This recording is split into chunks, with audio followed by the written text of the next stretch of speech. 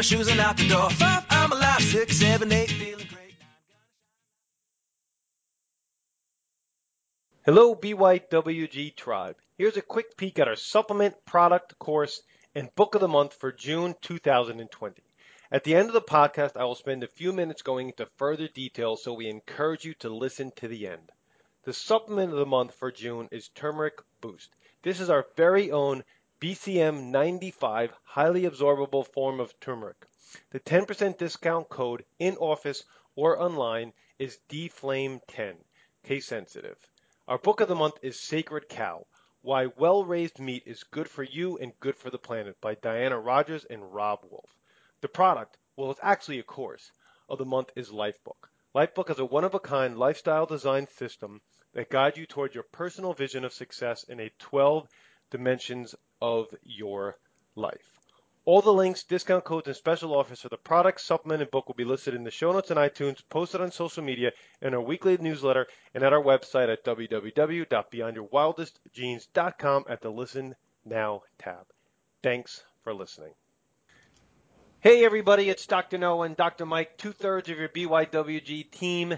This week, we are your podcast guests, as we do every single month, the first Monday of every month, where we take a highlighted look at one of our premium supplements. And this month for June 2020 is Turmeric Boost.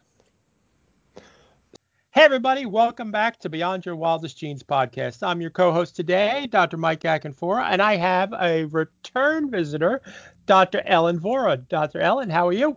I'm doing well. Mike, how are you? I am now doing well, as our audience knows, in my health trials and tribulations.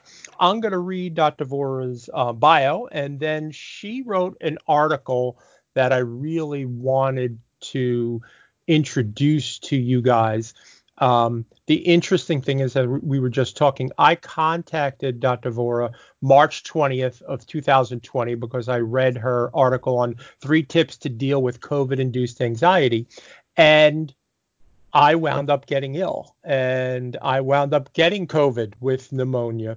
And there were really, there was a lot of anxiety, and I am generally not an anxious person, but going through this, I could relate to it. So it is still top of mind, and I wanted to, let me just introduce her and do the bio. Ellen Vora, MD, graduated from Columbia University Medical School, received her BA from Yale University in English, and is a board-certified psychiatrist, acupuncturist, and yoga teacher. Dr. Vora takes a functional medicine approach to mental health, considering the whole person and addressing the problems at the root, rather than reflexively describing medication to suppress symptoms. She specializes in depression, anxiety, insomnia, women's mental health, adult ADHD, bipolar, autoimmunity, and digestive issues.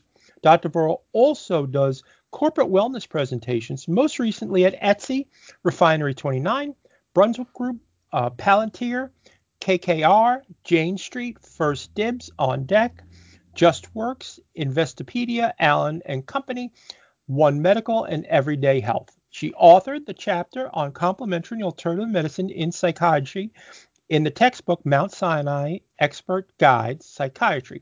And you can find her courses on anxiety and insomnia at MindBodyGreen. Dr. Vora, welcome back to the show. Thanks so much, Mike. It's good to be here.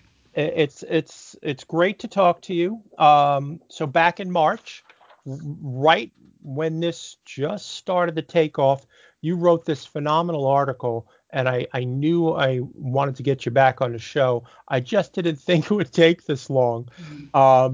So you wrote this article. This is really, that was like before it really started to hit home. Tell me about it. Share it with our audience. Yeah, I mean, those were early days, and I've certainly had sort of an evolution in how I'm addressing this with my patients and in my platform. But I think something that was relevant then that is still relevant today is basically how to how to navigate this and how to hold space for all the feelings that are coming up, but also how to come back to a place of calm. And that I think there's so much that we can all do. Awesome. So let's hit this first one. So what you said was make necessary changes to your information diet. What do you mean by that? Yeah, so I think about our information diet like very similar to our food diet. It's what you eat, you recognize you're ingesting it, you're letting it into your body, you're incorporating it. It's becoming part of your cells, part of your body. So some of us are really conscious about what we put in our mouths and what we want to take on. We kind of get it with food, but I think it's time to also really get it when it comes to what we let our eyes see, what we hear, what we read, what we contemplate.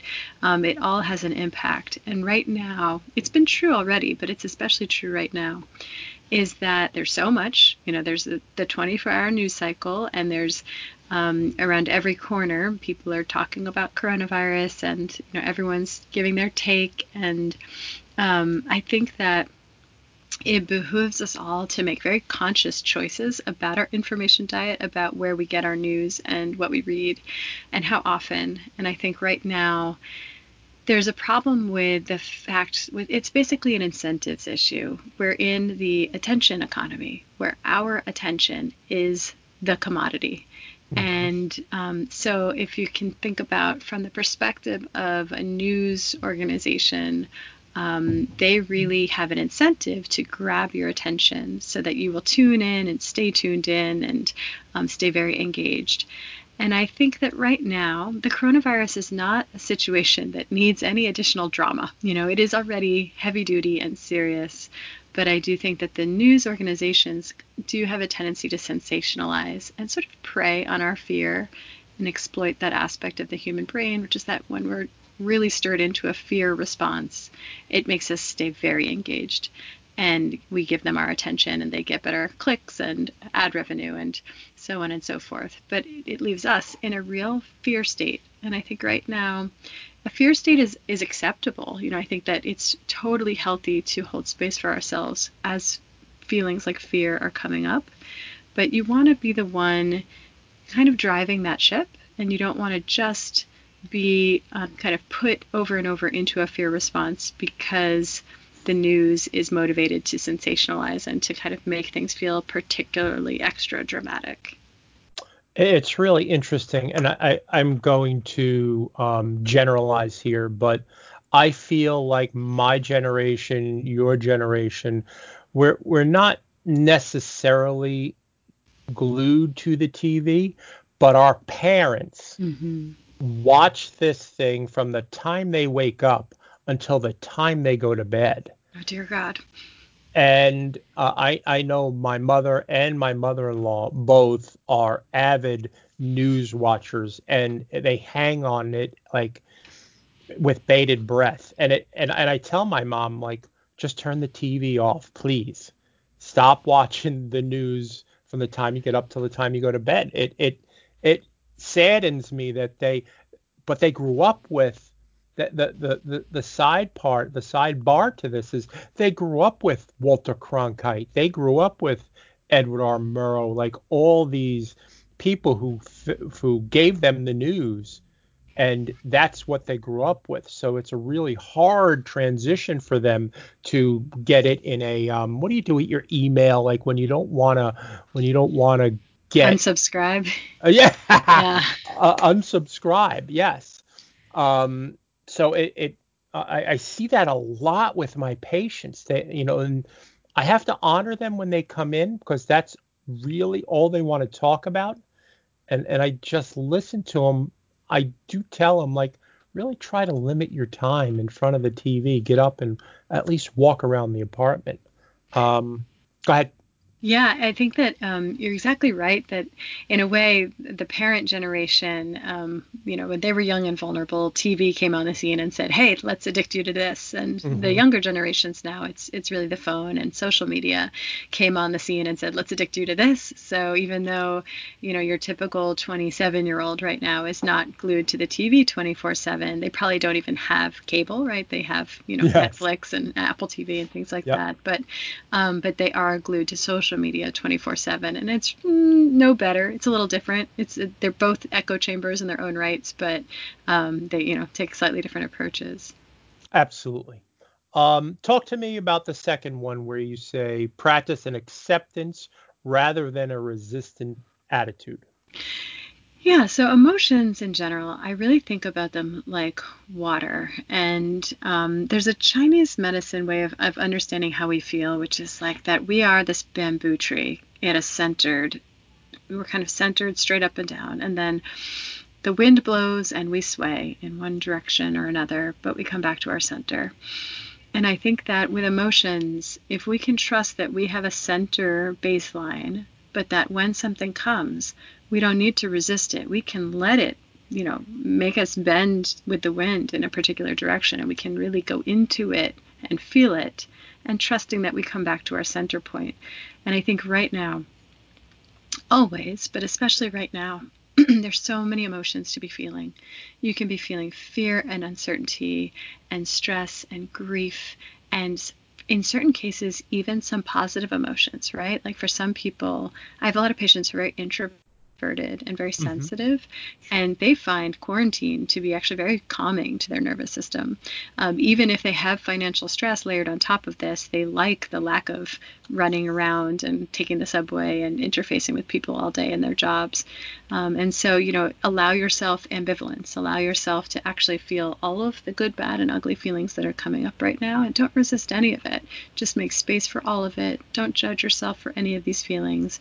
Be okay with it changing minute to minute, and just keep holding space for it, but also trusting you can come back to your center, and you really are the one in control of what your baseline looks and feels like. And don't sort of outsource that to, like we talked about, like to the way news might want to make you feel. You choose how you want to feel at your baseline and really proactively cultivate that, but also recognize that you can flow in a number of different directions and you'll always come back to that baseline.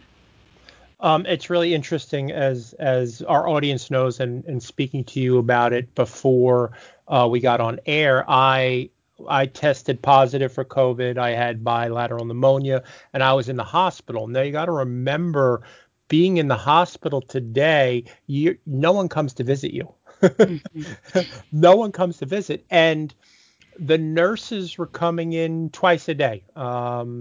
They'd come in to check on me. They'd come in, run vitals. They'd take blood. They'd come in, and then they'd come in with meals. So 3 times a day. The really interesting thing was after the first day, I felt dramatically better going through it. And that was with hydroxychloroquine and the Z-Pak. But I had to, for myself, there's only so much TV that you can watch. I had to get up and start moving and just walking back and forth in my hospital room. Isolation, I mean, truly was isolation. So it was, again, as somebody who's not used to having anxiety, it was very anxious couple of days, even though I felt dramatically better after the first day of medicine. So the walking is my fall back to, as I walk usually 15 to 17,000 steps a day, 5 to 7 miles a day. And it was really important for me to be centered. I would turn off the TV and just start moving. And it was really slow. It was really not what I was used to, but I was moving. It was huge. Yeah, it's so good to know what our non-negotiables are in terms of what helps us stay whole, and to just know, like, if it's walking, if it's a meditation practice, if it's connecting with a particular person, if it's a mantra, it's just knowing what it is for you that takes you back to that. And you can reach for it. It's best if it's something free and is with you all the time. You can just keep it in your pocket and pull it out whenever you need it. And and I think hospitals are challenging, and this isn't to say if somebody needs to go, you should absolutely go. But there's so much about the quality of the lighting and the beeps and the, interacting with people in masks and, PPE. And it's just, it doesn't send a signal of safety to our nervous system. It's very alienating and alarming. And I think that it's not exactly the perfect environment, for being conducive to healing, but it's the best we've got. And but to understand that if you're kind of triggered in that environment, it's understandable, but you can take steps to make sure that you just give yourself some semblance of what makes you feel whole and calm.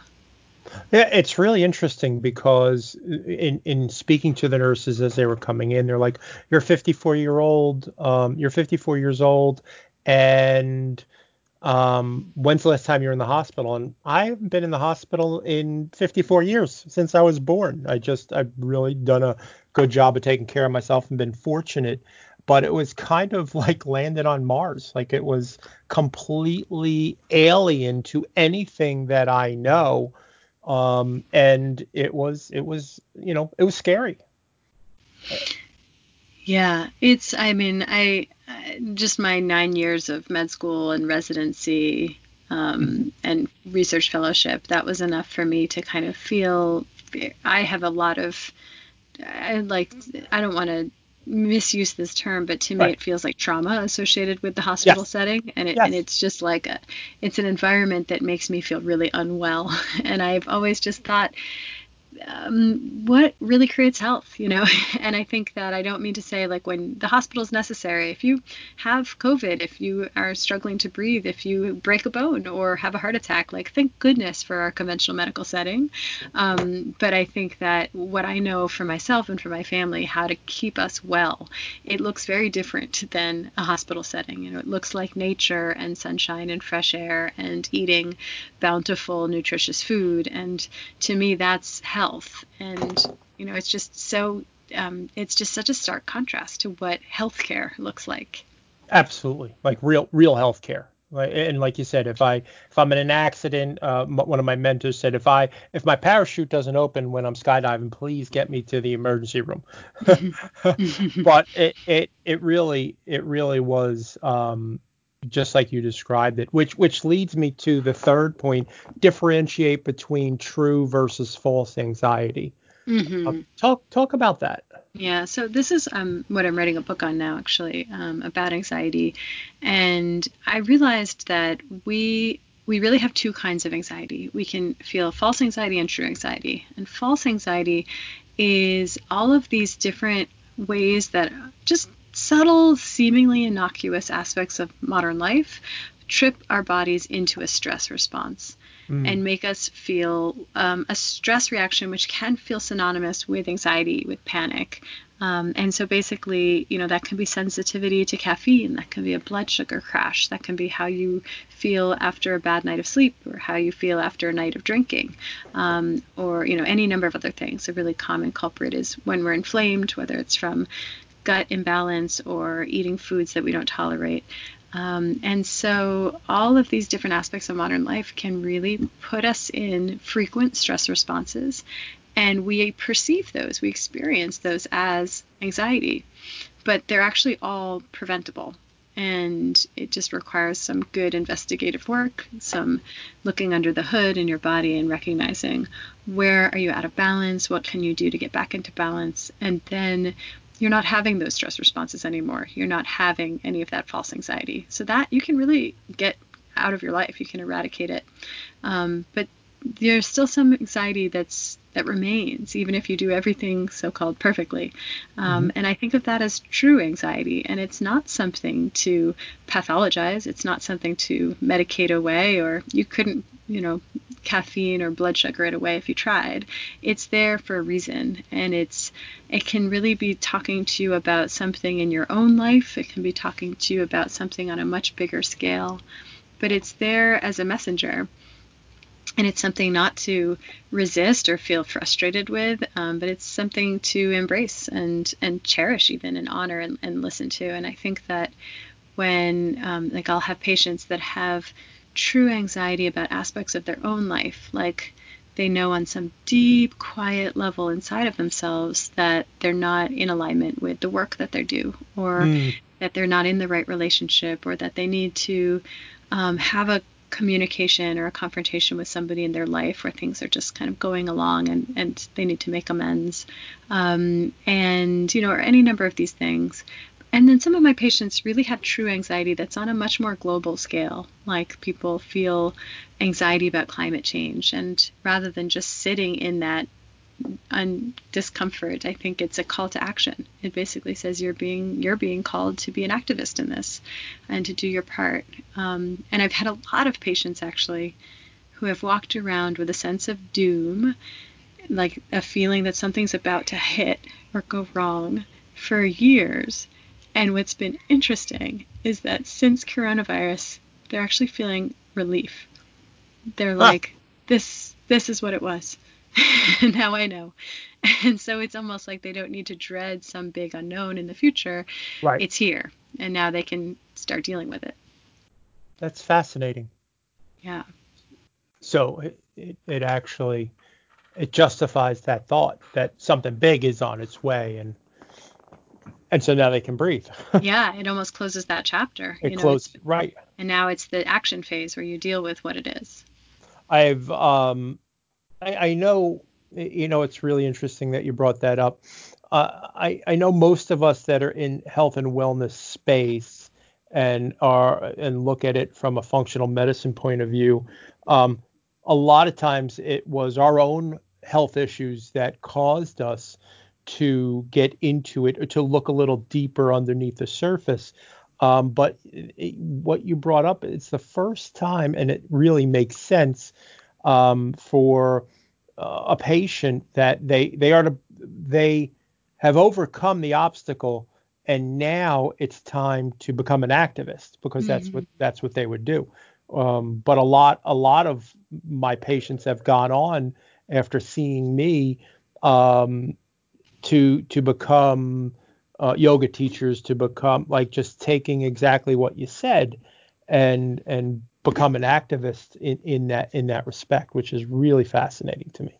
Yeah, I mean, it's it's considered one of the most enlightened or highest defenses is altruism, or it's basically taking what's been a challenge in your life, taking what you've been through, and fueling, helping others with that energy. And I think that's it's a really wonderful way to feel deeply fulfilled in our lives.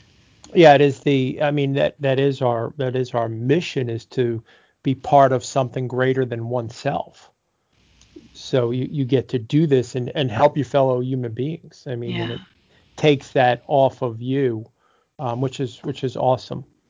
I'm very cognizant of your time. I know that you are a busy doctor and mom and wife. Is there anything else that you want to add to what we've been talking about? Let me think for a moment. Sure. I think that one of the most important things for all of us to do right now, let me say two things. One is to expand, it's very important to keep in perspective all the ways that coronavirus is impacting everyone. It's impacting all of us differently.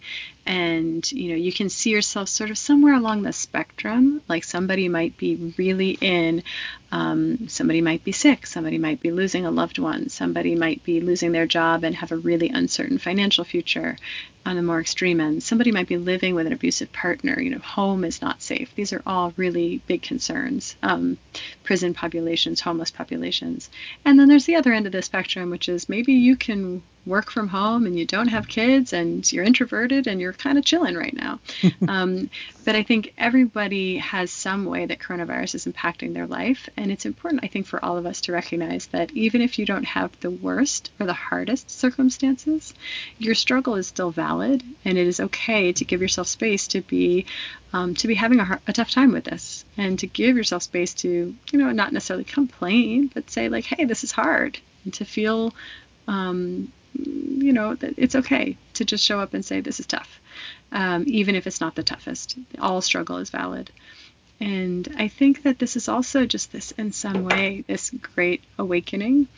And the best thing we can do is show up in some form of meditation practice where you just sit in silence, in stillness for a few moments a day and just listen. I think of it like open inquiry, where I'm just asking, like, what should I be sensing right now? What should I be listening for?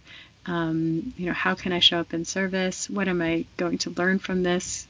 And I think just a couple of minutes of open inquiry like that really helps frame this so that it's not just a challenge, but it's an opportunity for growth. I love it. I love it. Dr. Vora, thank you so much for your time today. I am truly appreciative of you coming on the show and sharing, and we will be in contact with you when you put your book out to be back on the show. And folks, if you will do us a favor, if you like what you heard, please go to Apple Podcasts or wherever you're listening to this and leave us a review. It helps us to help others get this information out to people. So we will see you soon. Thanks so much. We'll talk to you later. Ciao. And I'm back. Our June supplement of the month is BYWG's Turmeric Boost. Turmeric has been in the news for its surprising effectiveness to manage inflammatory issues and arthritic pain. However, not all turmeric supplementation is the same. Turmeric Boost contains BCM95, which is a patented form of whole turmeric that helps to address the absorption issues by providing a trademarked formula with 700 to 900% better absorption in human clinical trials. In addition, it doesn't require black pepper to be absorbed, which can be sensitive to some patients. We added medium chain triglyceride MCT oil to BYWG Nutrition's Turmeric Boost to encourage better absorption. Once again, no fillers, no wheat, no gluten, no dairy, just value, quality, and effectiveness. For the entire month of June, if you use the code DFLAME10, that's lowercase DEFLAME 10, you will receive 10% off this incredible anti-inflammatory aid. You can pick it up at our website at www.beyondthewildestgenes.com, or if you're local, at our brick and mortar store. The June 2020 book of the month is Sacred Cow: Why Well-Raised Meat is Good for You and Good for the Planet by Diana Rogers and Rob Wolf. This is the first book of the month that hasn't officially been released yet, but Rob has been a great supporter of BYWG, and we are such huge fans of all his work, we decided to support his pre-release purchase. The book is officially released July 14th. The pre-order purchase code will be in the show notes and in the weekly emails. Our product of the month for June is Lifebook, an incredible life-altering program that all three of us have matriculated through. Lifebook is about you, created by you. It's a one-of-a-kind lifestyle design system that guides you towards your personal vision of success in 12 dimensions of life. These 12 areas are health, fitness, intellectual, character, emotional, spiritual, love, relationship, parenting, social, career, financial, quality of life, and life vision. So comprehensive, so empowering. Check it out via the links in the materials we send out during this entire month. And as always, be awesome and never unawesome.